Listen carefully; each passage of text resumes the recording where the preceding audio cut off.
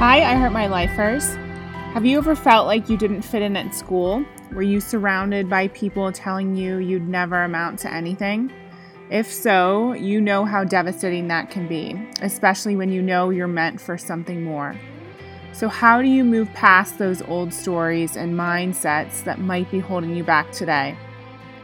Today's guest is Philip McKernan. He's someone I first met at Robin Sharma's event called the Titan Summit in 2016. And the truth is, Philip wasn't even meant to be a guest on today's episode. One of our intended guests canceled at the last minute, and Philip stepped in. And it was a miracle that he was even available. He's been writing his second book and has been really, really busy, but literally had this time slot available just for us on the I Heart My Life show. And when Philip and I started to record the episode, I told him there must be something he's about to share that I need to hear, and that the I Heart My Lifers listening to this also need to hear. And believe me, it truly was meant to be. The vulnerability that Philip shares with us is going to blow you away. There are some really heartfelt and actually difficult stories that you're going to be exposed to today from Philip's past that have really helped him become the person he is today. And he could have let those stories stop him. He could have let those moments be an indication that he wasn't meant for something big, but he didn't. And I believe this is one of those hours that will change the way you look at your own difficult moments and really help you drop your own victim story and seize the day. For me, this episode is about never giving up and creating more meaning in your own life. And I hope you enjoy it as much as I do.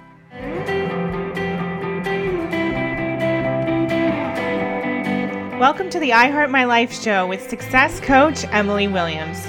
Tune in daily to learn how to design a life you love, create more success and wealth, move past fear and blocks, and bring more joy into your life and business. It's time to create a life that's better than your dreams. Hey everyone, it's Emily Williams here, the founder of I Heart My Life, and this is the I Heart My Life show. And I'm so excited because we have someone who I'm super inspired by here with us today. Philip McKernan is an amazing inspirational speaker, writer, and filmmaker. And I've actually had the pleasure of seeing him speak twice at the Titan Summit, which is Robin Sharma's incredible event that James and I have both attended 2 years in a row. So honestly, we are so blessed to have Philip here. Philip works with entrepreneurs and business leaders all over the world when people are seeking clarity about their future or want to move through roadblocks, seen and unseen, they call Philip. As a speaker, he has inspired and challenged the Canadian Olympic team and the Pentagon, to name a few.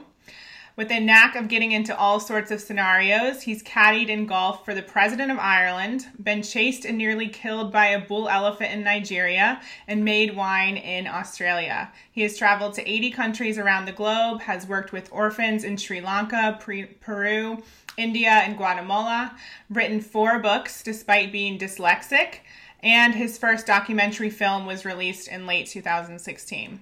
He believes the path to a happy and fulfilling life is found through the meaning we derive in life through work we do, our relationship to others, and most importantly, the relationship with oneself. So Philip, so excited to have you here. Thank you for being on the show. Thank you. Yeah, thanks for having me. I appreciate it. That's quite an intro. You've done many things. I have, and that doesn't even cover half of them. I feel I've often said this to people I know very well, or my wife. I feel I've lived 3 separate lives. I've done so much in my life. I don't mean it all successful, far from it, but I've done a lot. I've traveled a lot. I've traveled to 80 something countries, and I feel like I've therefore lived a lot, and I've made a lot of mistakes along the way as well. I'm sure you've learned from all of them. So I hope so. What I love to do on this show, normally everyone seems to have this moment where everything changes course and it sort of sets them on this new trajectory in their life. And so my first question for you is, do you have a moment like that? Yeah, I've got a number of them. Actually, one just came to mind as you said that is probably the moment that has shaped me in some regards as coming out of the closet. My coming out of the closet is becoming a speaker. The very thing that, arguably in school I didn't never wanted. I wanted to hide. I didn't want to be seen. I was dyslexic. I was embarrassed. I was inadequate. I had no confidence. I didn't believe in myself, and so on. The moment happened for me that comes to mind was a best man speech in Ireland. And it was a little hotel called the Spa Hotel in Lucan, County Dublin, just outside of Dublin major city. And the theatre, the room that this couple were getting married, my buddy, happened to be an old theatre, so it had a stage. And I'll never forget saying yes to being his best man and very quickly going, holy shit, a best man in Ireland anyway. There's one best man, one speaker or speech or whatever, and it's typically the best man, then maybe the groom and so on and so forth. And immediately going, I just can't do this. I mean, people still are amazed that I get so nervous to this day speaking always. Anyway, fast forward to the wedding day. I tried everything to get out of it. And then I decided, no, I'm going to do it. It's not about me. And then I decided I'll be funny and I'd try to be this and I'd try to be that. And it was all going to shit, basically. And on the day I turned up and I think to some extent I let go. And I just decided to be there, not for me, not to look good, but for the bride and groom. And I shared what I felt to my core I needed to share on behalf of almost the audience towards them.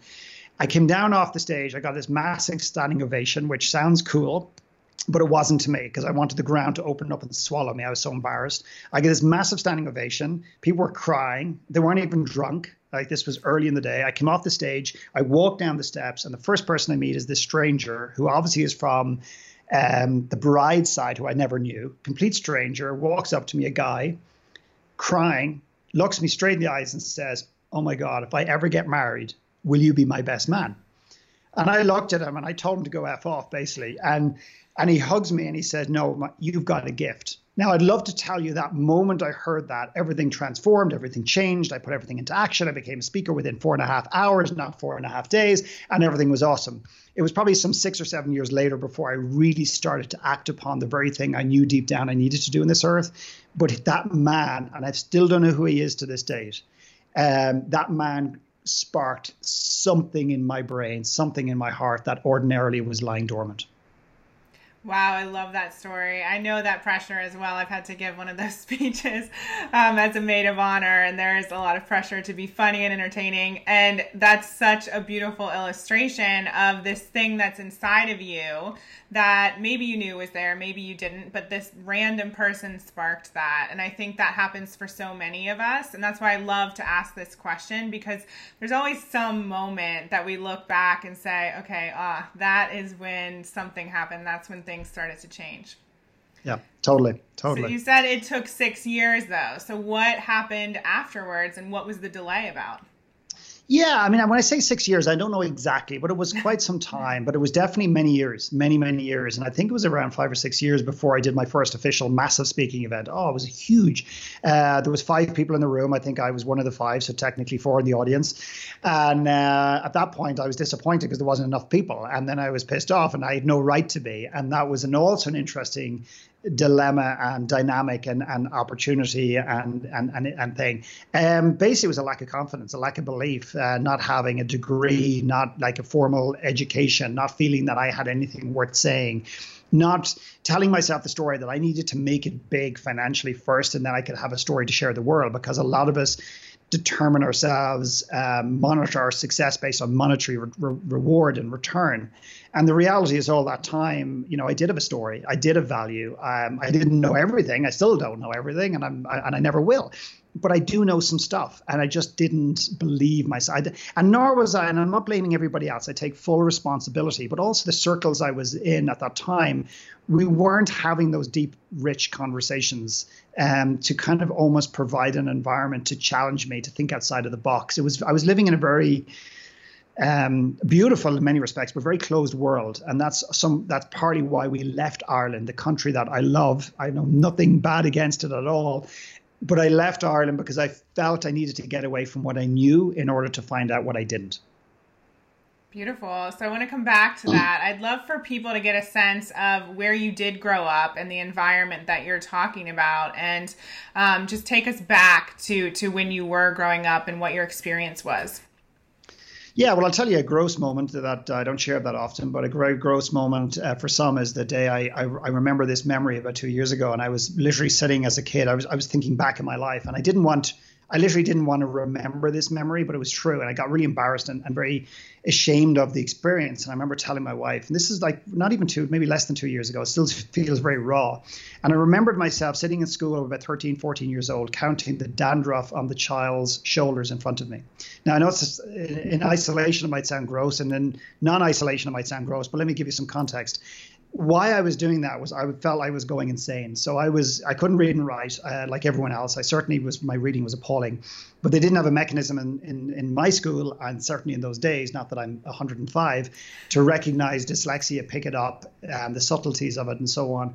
And my fear was that at any moment, for 7-8 hours a day, every day, I had this horrible feeling, this pit in my stomach that I'd be picked on to read publicly, and I would be exposed. And my being exposed, my secret was I was stupid. Not my secret was I was dyslexic, because I didn't know what dyslexia was. That my peers, the people that I desperately wanted to love me and like me and accept me, would know that I am actually stupid, not lazy, stupid.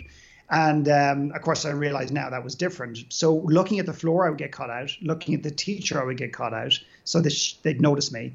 But looking at the shoulder on the kid in front of me was safe enough. And secondly is I counted the dandruff to stay sane, to literally stay sane. So yeah, tough time. One of the teachers one day looked at me and said, you amount to nothing in this room. And she pointed to the window and she says, you're going to amount to nothing out there, meaning life. So that's kind of the one extreme, like the painful parts, and that's just some of them. And then the brighter sides was I did have loving parents, and I had parents who committed to me, who didn't put me under pressure, accepted me for who I was, never always brought us up to believe that no one was better than we were. No one was on a pedestal. No one deserved respect more than you can give yourself. At the same time, we had parameters about, how we treated people and so on and so forth. So it's those two extremes. And by the way, the one golden nugget in all of this was my teacher, Trevor Garrett, who cared, deeply for me, looked after me, believed in me when I didn't believe in myself. So that gives you a sense. So I grew up in Dublin in Ireland, and Ireland is amazing. I needed to leave to reinvent. Yeah, it is an amazing country. James told me to wear green today on this interview to speak to you, but I didn't. Well, yeah, you're wearing green. Okay, cool. Yeah, I was looking down to see. I don't have any green on. No, I ended up with black, but next time. So I'm curious to know, for me, I always had this feeling that I was meant for something big. I went through a quarter life crisis, was depressed for many years. And so there was some amount of time where I didn't know what that was, but there was still that belief. Even when people were telling you that you weren't going to amount to anything, did you feel that wasn't true?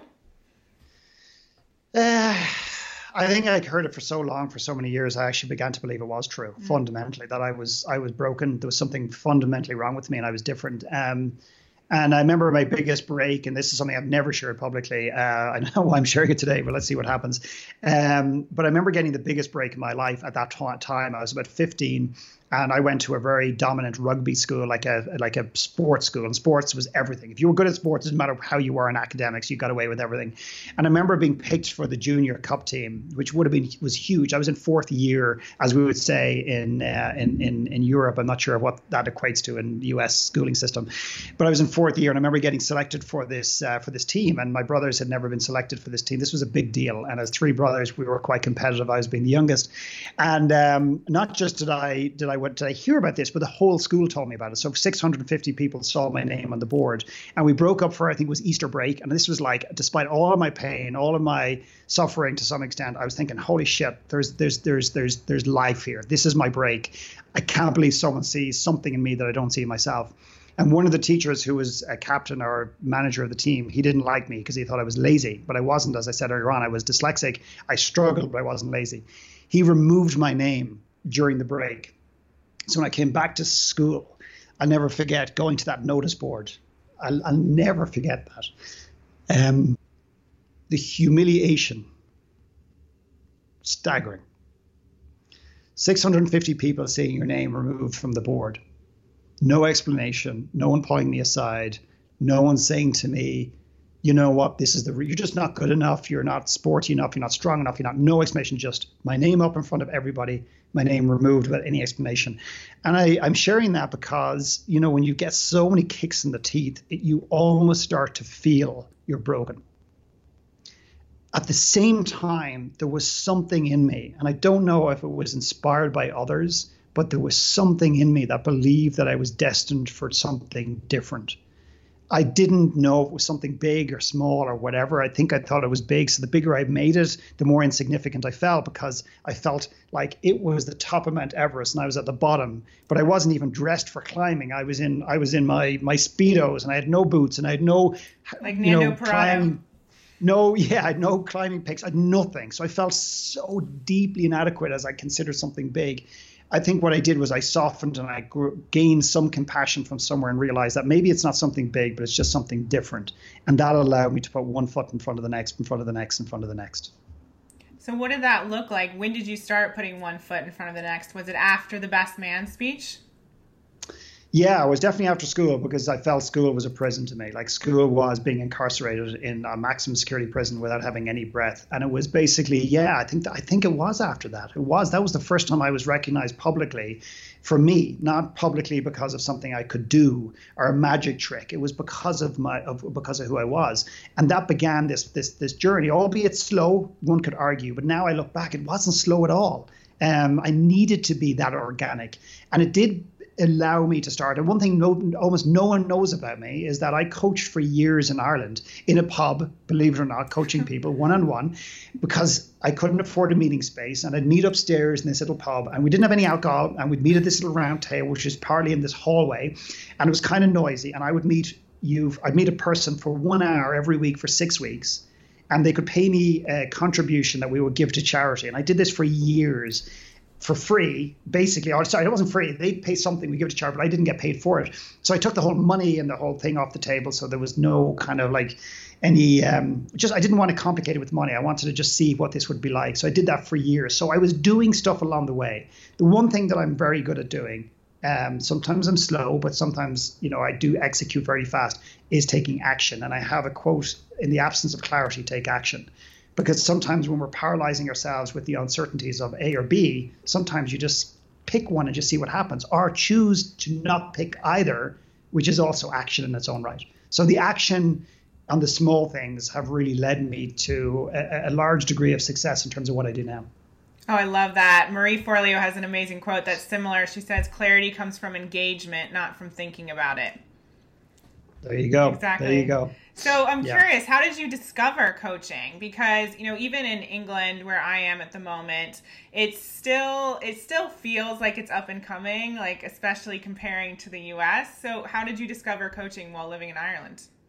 I was always a coach. My mother, if you ask my mother here, if you ask my mother, is Philip a coach? You wouldn't know what you're talking about. But if you explained what a good coach can do, my mother would go, oh, sure, God, Jesus, he's been doing that all his life. In other words, creating a space for allowing people to share without judgment and challenging people accordingly. I've done that all my life, and I think most people do. The problem is when we go to put a label of coaching on it, I think then that's where it becomes messy. And then also the emergence of 7.5 million life coaches in my town alone. I'm obviously joking to make a point, but everyone now has become a life coach. And then you get people who aren't necessarily ready. They don't really want to be a life coach. They're not even equipped right now to be a life coach, or maybe they just haven't done the work themselves on it. And of course, equal that with, multiple people who are incredible at this. But the concept of coaching as it stands, I was first introduced to coaching by a guy called Les Hewitt, who wrote a book called The Power of Focus. He wrote books with the guys from Chicken Soup for the Soul, etc.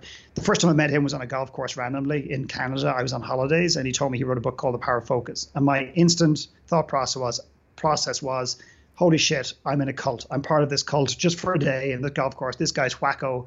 Turns out that he was an amazing human being, a love for people, a deep desire to help people move the needle.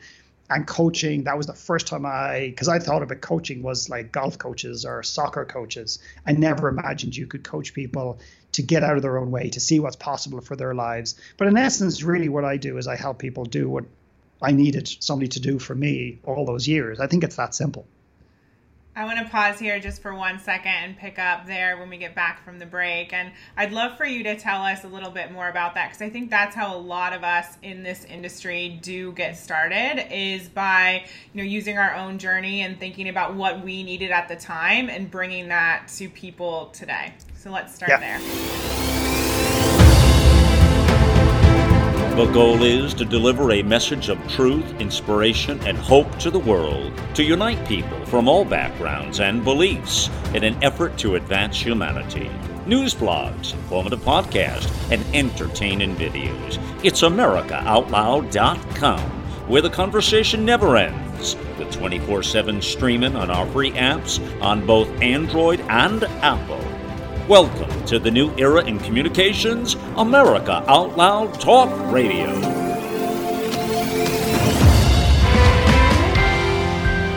Hey everyone, we're back from the break. It's Emily Williams here, the founder of I Heart My Life, and this is the I Heart My Life show.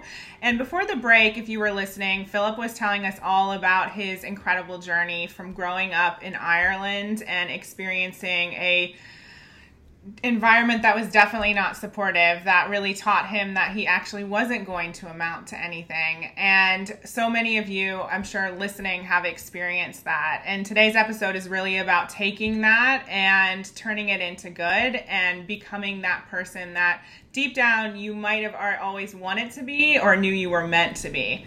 So Philip, I'd love for you to share a little bit about, once you discovered coaching, what were the next steps? Or you've always been a coach, you said, but once you started to take those action steps and actually work with clients, can you take us on the journey from those free sessions in the pub, which I love, I'm totally going to tell James about that, to moving forward and actually charging for the amazing work that you do? Yeah, I mean, that was very, like a lot of people, I believe we've got a lot of messed up. I actually work with a lot of people around money, around the relationship to money, which is often very deeply dysfunctional. So I had my own challenges around money.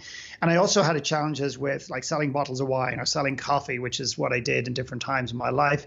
I had no problem asking you for $10 for a bottle of wine, but because there was something, it was external, it was outside of me. It was like, no, this wine is amazing. It's made by a guy called Peter Lehman in Australia, amazing man. And I tell the whole story. But when it came to charging for me, for my services, for my wisdom, for my insights, for my time, I struggled deeply, deeply with that. And I still hang on to some of that crap as well. So the evolution was, I suppose, a big part of my evolution was doing a talk in a school, and the teacher, the headmaster, coming back to me. So first of all, I did a talk, and this is back to the 5 people that I mentioned earlier on. And when I did that talk, there was a guy in the room said, "I'd love you to come and speak to my students." And of course, at this point, I was becoming complacent and arrogant, quite frankly. And I now began to think that I had real but it was intellectual awareness as opposed to emotional awareness, that I had value to give the world. And this guy said, "I'd like you to come to my school." Now, based on my previous story about my experience with school, it was like, forget about it. I'm not going back to school under any circumstances. Carry me in a coffin if you want to, but that's it. And he kept hounding me. And eventually I went back to the school. It was a community college in a place called Castleknock in Dublin. And I delivered this talk to about 20 students. And there was about 150 students in the year. And the 2 conditions were they had to be there by choice and they had to pay $2 or $3. We give it to a charity. So they're giving a value. They're actually paying something over it. So they're choosing to be there. And the following, I think I dropped a few F-bombs, which would be not unusual for me. And I kind of did that intentionally just to show the students that I was not a traditional teacher. And the following day, we got a phone call and the headmaster wanted to talk to me. So a secretary put me on. I went, oh my God, this is what my parents probably had every week from school. What did I do now? And I get on the call and he said, we have a problem. I said, I bet we do. So what's the problem? He said, we had a line of students complaining that they couldn't get into the workshop, that we didn't explain what you did. And all the other ones that were there were raving about you.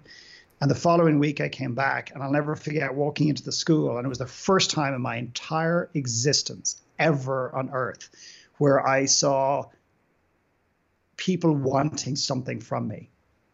And I remember walking into the school, and there was a line of students, and they turned a corner, which is where the classroom I was speaking on. But I still didn't dawn on me that they were lining up to get into the room. Like, how could they possibly want to hear anything I have to say? That still was going on. I walked down, turned the corner, they disappeared into this lecture room. I walked in, the place was packed. And I expected at any moment someone to say to me, Philip, you're in the wrong room. What was actually going on is every student that was there the week before was back, and every student that wasn't there the week before was trying to get in. And that was the moment I recognized, like, oh my God, maybe, just maybe, I've got something that the world needs to hear or the world wants to hear. And I proceeded to kick all the students out because I've got a photographic memory. Every student that I knew, and I said, you were here. He goes, no, I wasn't. I said, you were here, get out. And he said, can I stay? I said, no, unfortunately, we have to get everybody else in. And that was a great catalyst. And that led to me being approached by the Bank of Ireland, one of the biggest bank in the country, I believe at the time, to do a series of workshops across the country for young people. The feedback was off the charts, not because of me. I mean, it sounds very self-serving to say it was all about me, but it's about the conversations that we had. And to this day, ultimately it came down to self-worth, because at the end of the day, financial literacy and all these things that we want to pour into the education system or to individuals is fine. But if it's on a foundation of poor self-worth, lack of self-esteem, it's a waste of time because there's holes in it. Just all that information just drips through the system and they lose it. It was all about self-esteem. And I'm telling you, to this day, if I take out the feedback forms, if I want to tear up, I just read some of those to this day, and some of the feedback was staggering. And I'm not talking about me. I'm talking about what they discovered about themselves. Young people are deeply underestimated in this world. As parents, a lot of us are too busy telling our kids what to do. We should be listening to our kids because they're the ones with a lot of the wisdom. Yeah, I mean, I'm just getting teary thinking about you walking into that room and seeing all of those kids being there. I can only imagine how that felt. And just an incredible story. And I think the fact that you were talking to them about self-worth also speaks volumes. And, I haven't known you for that long. We've only been in the same room twice, but your heart is so, so big. And the work that you do is so deep with people. And it doesn't sound like you even necessarily, correct me if I'm wrong, you didn't know exactly like which direction you were going with this type of work, but you've always been able to go so deep with people. Yeah, I think the more I prepare for something, the more it's controlled and it's too intellectual. Where if I hold a space for somebody, I've got a framework for all the work I do. But the more I create some space in a talk and I just go, you know what, guys, we're just going to take Q&A and we're just going to go to the audience. And I'm just going to work one-to-one with people and we just see where it goes. The more I do that, which is very it's tough because you're putting yourself in a very vulnerable position. A lot of speakers tell me not to do that because you could get caught out or get a question you can't answer. And at the end of the day, if I'm really there to serve, I need to get out of my own way and stop trying to look good on stage and let go. And my work is very rich and it's very deep. And I used to almost explain that away. I used to try to justify that and go, yeah, it's deep, but don't worry about it. No, it is deep. And if you want to, people want to step into we're going to go really deep. And I believe the deeper we go, the higher we fly. The greatest work I've ever done in my life is going into the depths of my past, into the hurt, into the pain, into the joy, into the love, into the success, into the blind spots, to discover how they continue as a pattern show up today. And that is how I freed myself to actually live in and step into more of the things that scare the shit out of me every day now. I think I said it on Facebook the other day. I said, I put a quote up that I create a small little quote, but I love it, and it sounds very arrogant. You love your own quotes, but that's not what I mean. I love the message. People who only look forward are blind. People who only look forward are blind. We're obsessed with looking into the future, which the future is a fantastic place to consider. And we're also obsessed about living in the now, which is also very precarious and challenging. But I think we don't put enough precedence and value on considering our past, our story, and how it is formed who we are today and how it's ultimately deciding who we are tomorrow, whether we like it or not. And how we can use it to connect with others. 100%. Yeah. 100%. Can I share one quick nuance? Please. When I was in that classroom, just coming back to me, you're getting all sorts of stuff out of me today, but when I was in that classroom, there was this beautiful young man, this young boy sitting at the very front row. And at one point he raised his hands and he said, "What college did you go to?" This was the second workshop I did. And I was just about to, I was breathing in, I was just about to give him the same bullshit line that I was telling everybody because I was so insecure. And that was, I decided not to go to college because I wanted to be, I wanted to go in and be a business person, or I wanted to begin my entrepreneurial journey. which was not the case. And I was breathing in, I was looking at him, I said, I just can't lie to this kid. I just can't. And it wasn't that I was trying to lie. I just was so insecure. I just told myself this defensive story. And I looked at him and this shows how deep it ran for me. I said, laugh if you wish. But I said, I didn't go to college because I was dyslexic. And that was the first time I shared it publicly in my life, in a school, in a classroom. The irony in that, and there's no coincidence. And the absolute opposite happened to me. I expected judgment and sniggers and laughing. And this kid just went, wow, that's amazing. In other words, he accepted me for who I was. And that was the greatest gift those kids gave me. What happened because of that gift? I let go of the inadequacy. I let go of the insecurity to a large extent about this. I held this inside as my reason and my excuse for not growing. As a crutch. So when I didn't do a good talk, or when people didn't ask me to talk, or I didn't get a coaching client, I went, well, I'm dyslexic. I could fall back in that victim story. And it was a victim story. It was real, but there was a victim element. I was holding on to it.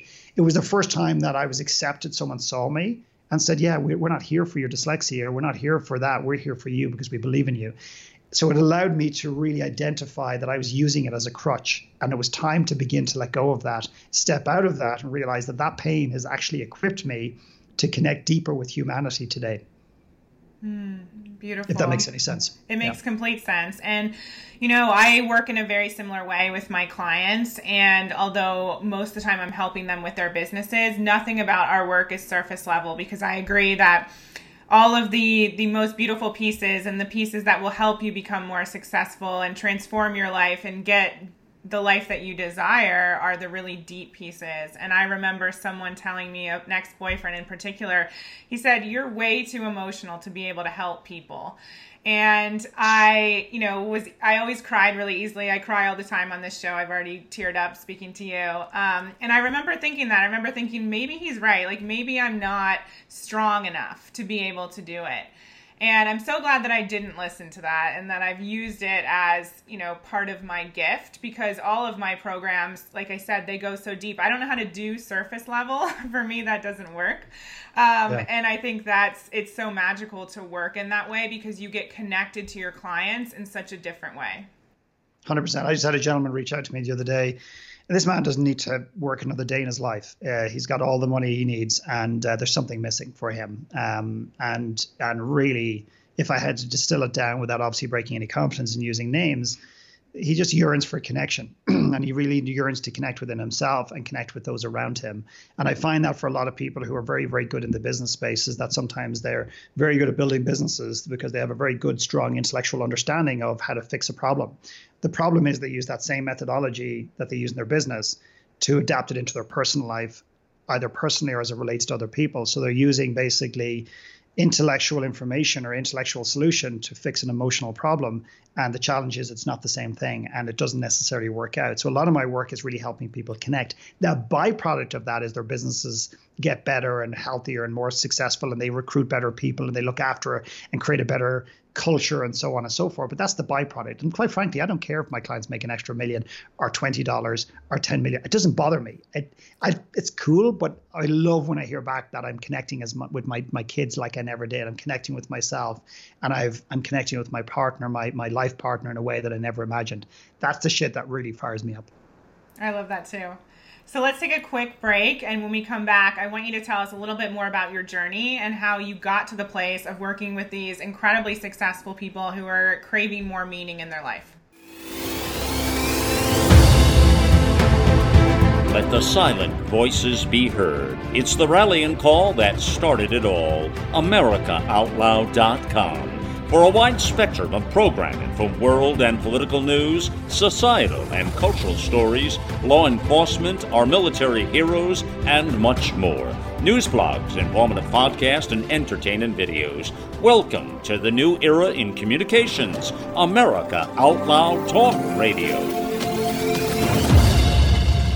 Think back to the last time you felt healthy and energized. The best times of our lives occur when we're at the peak of our health, sleeping better, full of energy and focus. We know that fades with age, and you might be feeling the effects of aging as low energy and poor sleep. But it doesn't have to be that way. There haven't been any nutrition systems designed to rejuvenate our bodies as we get older until now. Healthy Cell Pro is the only multi-nutrient system that impacts the building block of your body, the cell. Created by anti-aging expert and Nobel Prize nominee, Dr. Vincent Giampapa, award-winning Healthy Cell Pro cuts through the complexity of nutrition supplements by simply giving you the purest ingredients, filling dietary gaps to nourish your cells and enhance your quality of life for optimal performance. Visit healthycell.com and use code OUTLOUD for an exclusive discount or call 844-869-9958. Hey everyone, it's Emily Williams, and this is the I Heart My Life show. And we're back, and if you've been listening, we're in the middle of an incredible episode with Philip McKernan. He is an absolutely amazing inspirational speaker and author. And I would say you're a coach, but do you call yourself a coach? Yeah, I do. I mean, I've actually, that's been something I've really struggled with is what do I call myself? And do I have a one-line or an elevator speech? And I've really struggled with that. And then I realized that that's actually society and myself trying to put myself in a box, and I've just let go of the need. But if someone calls me a coach, I certainly don't get offended. That's absolutely fine. Love it. So take us back to that place. So you were at the school, you had those incredible workshops, and then where did you go from there in terms of building your business to where it is today? Well, actual fact, I had another rugby team moment because the workshops were flying. I remember meeting my brother, Robert McKernan, who basically does a lot of consultancy. And I remember he says, what are they? And there were feedback forums, and we're in this hotel. And he said, can I look at them? And he went through them, and he literally looked me in the eye and went, oh my God. He said, if I got feedback like this for the work I did, I will be on fire. He said, I cannot believe this. He said, do you know what you're onto here? And the idea was that the bank wanted to bankroll me literally to set up all these workshops. And to be fair to them, they weren't looking to overexpose the marketing side of it. They just wanted to be associated with these workshops. And I was going to commit most of my time to this, travel the country, and deliver hundreds of workshops every year, or many, many workshops every year. They gave me a budget. They were going to pay me a certain degree of money. Everything was going great. And at the 20th hour, I literally got a phone call from the head office in Bank of Ireland. They said, by the way, our legal department just want to know what degree you have. And I said, what do you mean? They said, well, what's your qualification? I said, I don't have any. And they went, oh. And overnight, boom, dead. Everything. The whole thing, all the energy, all the workshops, all the design, all of the putting it together, all of the feedback, all of these kids who didn't give a shit what degree I had, what I had studied. They were there because they knew I could relate to them. The feedback was like they had literally did a DVD, and they had a film star and a sports star, and they'd me. And I share this not to brag, but the students kept saying, we relate to this guy because he sees us for who we are. He's one of us. He speaks to us like an adult, not like a kid. And the Bank of Ireland pulled the rug. So again, I was just instantly transported back to standing in that hallway, looking at my name removed from the team. And it was just like, no, it's just not working. It's just not working. So again, into that whole phase of doubt and trying to rebuild. And I feel that that's been a really large part of my life. To think that I get beyond the fear and you can move beyond it and never haunts you is wrong. So anyway, I eventually got an opportunity to go to Canada. I spoke at a live event in Canada, and I had a different type of reception. It was a different energy because Ireland is quite skeptical. I say that with a lot of love. The UK is a bit reserved and maybe less open to coaching like America is. And then people have this perception to Americans, oh, sure, the Americans will buy anything. They'll buy any old shit that you give them, which is completely untrue. Americans are very savvy, very smart, and they will give you a break. They'll give you a shot, but you've got to be able to deliver value. So coming to North America was this opportunity, not just to deliver to a cold audience, also a warm audience, if that makes any sense, because they were warm to the message, cold in terms I didn't know them. So I could reinvent, I could experiment, I could share stories that I was afraid to share in Ireland. I could speak more of my truth, which is sad. And maybe that's my shit, but the reality is that's how I felt. So North America opened up, specifically Canada at that time, I now live in the United States, really opened its doors to me and said, we'll accept you for who you are, not for who we want you to be. And was the message still self-worth that you were talking about? Really, I suppose, yeah. I mean, I expanded. I went wider. I went deeper. I went different ways. So I would approach the message differently. So, for example, I did a keynote speech to a group of entrepreneurs last week, and the whole thing was about making better decisions. But really, it was about intuition. But you walk into a group of entrepreneurs and say, I want to speak about intuition. They might go, yeah, great, buddy. Go get your yoga mat. Go hug that tree over there. We're too busy for you, potentially. Yeah. So I'm not, again, talking about deceiving people, but sometimes you come under the lens of decision making, goal setting, whatever it happens to be, because that's the doorway people are safer with and understand. But when you're in there, then you can create maybe a deeper dialogue that you invite them to participate in. You don't force them into it. So really, in the essence, for me, it's about connection. It's about connecting with self, accepting our stories, accepting who we are, understanding our identity, uncovering our gift, and then are we going to impact the world? Because if we're not going to impact the world, I don't want to work with you. You've got to want to impact the world at some level. And I relish the opportunity to challenge people to go deep so they can impact the world in ways that they can't even imagine. That's my sweet spot. I love that. And so you got to Canada, you had this other experience. What happened after that? Yeah, I think the other bigger story, though, is that what was going on behind the scenes. And behind the scenes, I was still holding onto this story, which I suspect will resonate, not just personally with you, maybe, but also with a lot of the listeners, is that I was still holding onto this story that I needed to make a shit ton of money so I could have the freedom to go and do what I loved. We often think that what we love doing, we can never monetize it, that actually there's not that opportunity to do it. And I was holding on to this story that I, again, take responsibility from and for, but I was told that story from a lot of speakers on stage that you got to make a ton of money and then go and do what you want to do. But no one said to me, what if you just did what you really want to do? What could happen financially, maybe? Isn't that crazy? I know, and it's so simple, and it's like, I know, like people say, do what you love and the money will follow, and that used to piss me off because I go, I'm doing what I love. I'm doing it all the time, and it's still not coming. But the way I was doing it was wrong. I was doing it with all these expectations, and the charge was wrong, and the energy was wrong. But anyway, I just eventually woke up one day and just said, the pain of not doing what I'm here to do far outweighs any rewards and financial rewards of trying to make the money. And people think that I stepped into coaching and speaking because I had tons of money. But no one actually asked me, is that the case? So at one point when all the markets went to shit, the real estate dropped in Ireland, we had $200 in the bank account. $200 in the bank account. So that's, I don't know what that's in pounds, but let's just say just over £100. Yeah. And I remember looking at my wife and I said, okay, screw it. I'm doing this coaching thing. And I sent out my first email. We didn't even have an email list. I don't think I was on Facebook. I don't think I had any I definitely didn't have any software to handle my email list. And within what felt like 4.5 minutes, but it could have been 4.5 hours, some guy writes back and says, about effing time. And I wrote back to him and I said, what do you mean? He goes, from the day I've met you, I know this is the only thing that you are on this earth to do. I'm in. And I said, but you don't know how much it is. He says, I don't care. So Patrick was his name. He was my first client. He lives in Canmore in Canada. And he was my very first client. And the gentleman called Ian was my second client. And they gave me a break when I didn't even believe I deserved a break. And that was the beginning of the next phase of my life, of believing that actually I have more to give to this world than I ever imagined. Wow. Incredible. I resonate with that. I sent out my first newsletter to 15 friends and family, and I think my mom responded and was like, awesome, and that's it. And I still remember getting my first client and making $442. James and I were in San Francisco on vacation. My parents had paid for the whole thing, and he was waiting in line to get on the ferry from Sausalito back to San Francisco. And I was sitting on a park bench trying to pretend like I wasn't on a park bench, talking to this potential client, and they signed up, and it was like the best thing ever. Yeah, I love it. So that's how it started for me.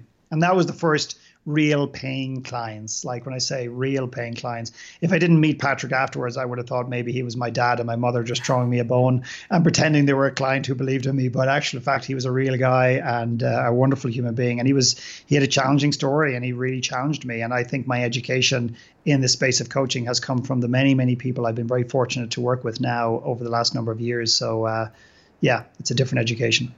There's a lot of coaches in our community, and I'm sure people are so inspired by your story so far, and they'd love to know, a little bit about what you created to get started. Did you already have a coaching package in place? Did you know exactly how you were going to work with these two guys, or was it kind of just they came and let's put something together? No, they came and was nothing together. There was maybe I would show up every week. like absolutely 100% there for them. And basically we would go where the conversation needed to go, and I would support them accordingly. And then we would also go where they didn't want to bring the conversation. So they would sometimes, protect themselves by bringing the conversation in a particular direction, whether they were intentionally doing that or not. And then I would steer it back to what was really important. And the one thing I'm very proud of myself is I've never given clients what they need, or what they want, I should say. I've always presented the conversation that I feel they need. I can't force them to have it, but that's the space. So, and eventually I had, 12 or 14 one-to-one clients, paying a decent amount of money. And that was my livelihood. And then one day I announced to my wife, who, by the way, just picture this, she's an accountant by trade. Excuse me. We came from having $200 in the bank account. We now have, a healthy stream of income coming in from 12 or 14 private clients. And I go to my wife and I go, I'm stopping doing one-to-one. I'm going to do a group coaching program. She goes, trying to pretend she understands and is supportive. Cool. What is it? I said, it's called Everest and it's going to be amazing. She goes, yeah, great. But what is it? I said, I don't know, but it's going to be amazing. And it wasn't leveraging my time. I never made decisions to leverage my time. It wasn't like I'm going to go to group coaching because it's more lucrative and it's better time, less time for me and all that. It was never about that. It was about impact. And I created a concept called Everest, which was my most successful launch we've ever done. It was a group coaching. So the reason it was so powerful, it wasn't just me going one-to-one. It was people learning from each other. And that was really successful. And then I went to a group model, and then I started to do a deep immersive experiences, deep immersive retreats, offsite retreats, which came out of an exercise called the 5 Happiest Days, which is something we may talk about. Maybe we won't talk about. So life leaves clues. So all of these experiences that I run are based on things that I grew up with in my life at some level. Ooh, I heard my lifers listen to that. Life leaves clues. That's huge. I agree completely. So you piqued my curiosity. What are these 5 things, the happiness? So the 5 Happiest Days is very simply, it's an exercise I created, which basically you write down the 5 happiest days of your life. So it's an exercise I would encourage your audience to do with themselves first, and then other people, and bringing their kids in, bring their friends in, bring their clients in. It's just a very simple exercise. So you identify the 5 happiest days of your life. Now they don't have to be euphorically happy from 9 o'clock in the morning till 9 o'clock at night. They're just going to be in a moment, like a laugh, a hug, a snuggle, a kiss, a moment, like something you witnessed.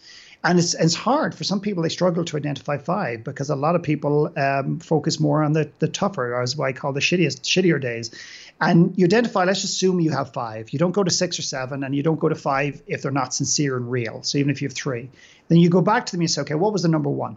And you pick number 1. And particularly for men, but it's not just men and women, don't feel you have to put down your wedding day. It may genuinely be your happiest day, but don't feel you need to do that because your husband's watching or your wife is watching, or feel you need to put down the birth of your children, for example. Like, what is your happiest day? And then you identify them, you hierarchy them, and then you ask yourself one simple question: why?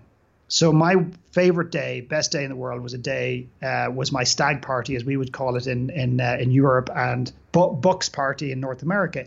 Not because we went potholing or went gambling or anything. We went to the west coast of Ireland, did a workshop, pretended the bus got stuck in the mud later on the day. The bus buggered off and left us in the middle of nowhere, and we had to walk 14 miles through the most beautiful landscape to the local pub.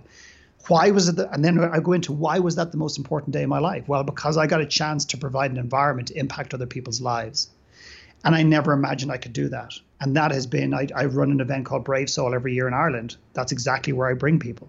So when I did this exercise, I went back into why it matters. And then the invitation is to how can you create more of those days? So if you get married, it's not about creating more marriages, it's about creating more of those environments. And their second happiest days, my wife and myself, was a day we spent with kids in an orphanage in Sri Lanka. That inspired the Give and Grow documentary that you mentioned earlier on, the Give and Grow retreat that we run, and building an orphanage last year in Peru to house these kids that were sex slaves and kids that were on the streets. So life leaves clues. If you go back in, and the 5 happiest days is the simplest way I have managed to create, to emphasize and illustrate the importance of looking back on the happiest days, why they were the most important, and then finally, how do we create more of those days? Yeah. Amazing. So one of the things that I always ask my audience or my guests on this show is, well, number 1, do you feel like you've been able to create a life that's better than what you dreamed or envisioned? And if so, how have you been able to do that? My life is so much better than I could ever have imagined. And I think the reason that's been created is because I haven't locked onto a dream or an aspiration or a vision of what it could be like. Because I think my thinking was limited and corrupted by a lot of the things that I've done, the places I've come from, what people have said to me. So my ability, I used to goal set like crazy years ago. I don't goal set anymore in the traditional sense. I don't have a vision board. I don't have the top 5 things I want to do. What's really created a lot of the success in the last year, it's been really unbelievable. The people I'm working with, the projects we're getting to do. For me, it's been this really, really challenging road of just letting go, having an intention to making an impact, but not being connected to how it goes, and just allowing, think about it. And I'm going to use a crude analogy.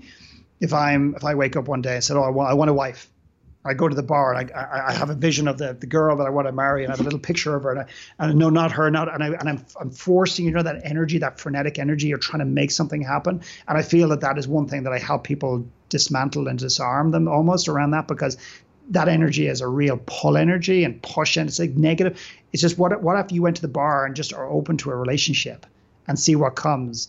The person serving you the drink, which you cannot see and will not see because you're too busy looking at the door, is the very person that actually would be the most incredible match for you in this world.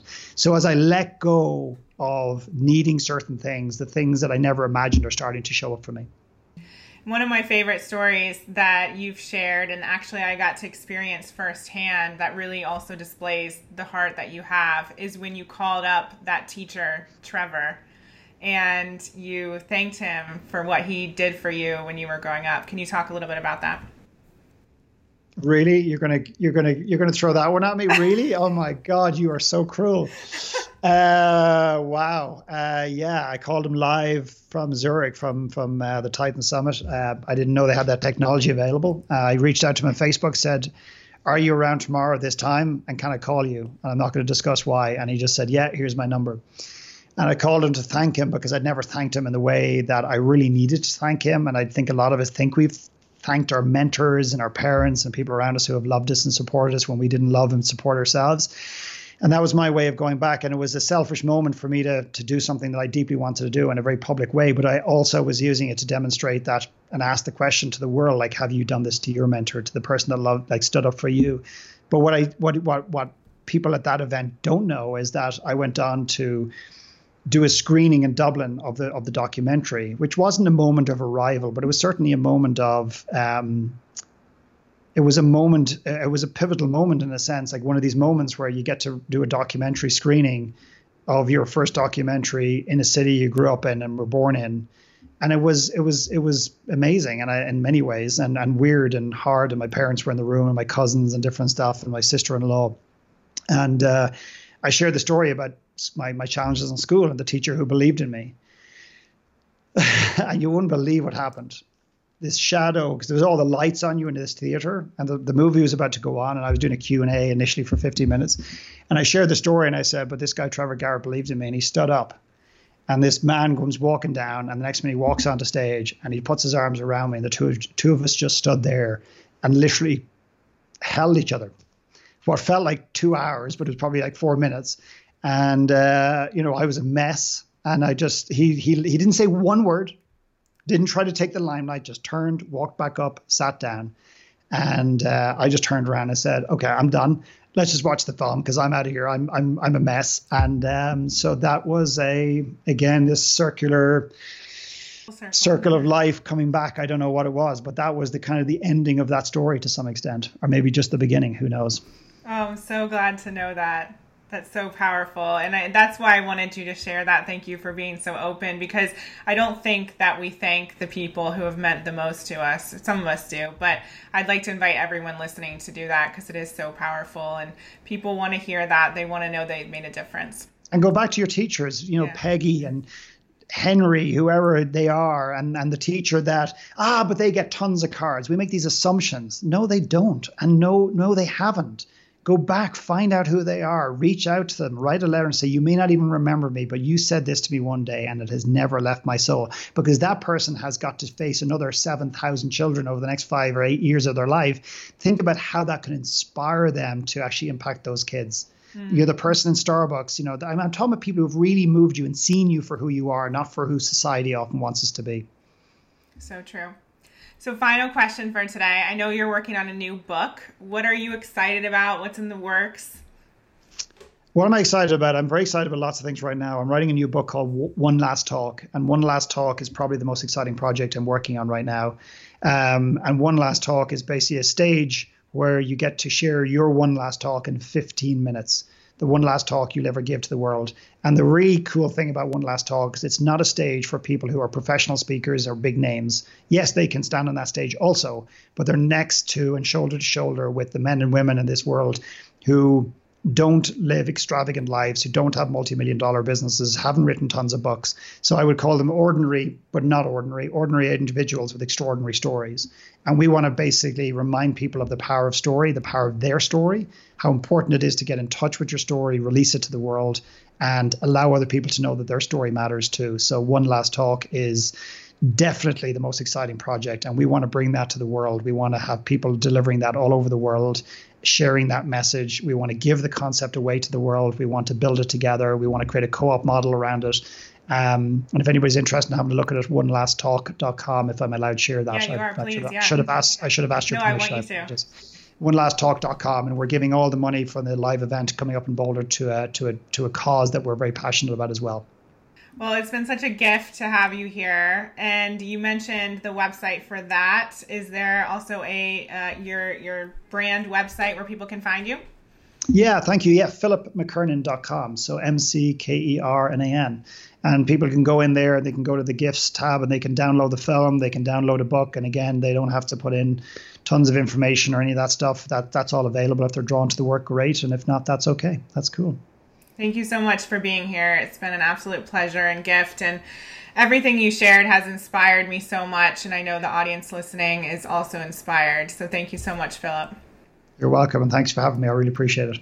And for all the I Heart My Lifers listening, just remember Philip's story. Anything is truly possible. Continue to move forward. It's those little steps. Listen to the clues that life gives you. And remember that you too can create a life that's better than your dreams if you start taking action today. And until next time, I'm Emily Williams, the founder of I Heart My Life and the creator of I Heart My Life show. And I'll see you on our next episode very soon. Thanks for tuning in. Be sure to follow me on Facebook and Instagram at I Heart My Life Now. And did you know I'm on the radio every single day? Visit AmericaOutloud.com to download the Talk Radio app so you can tune in at 8 a.m. Eastern and 1 p.m. GMT.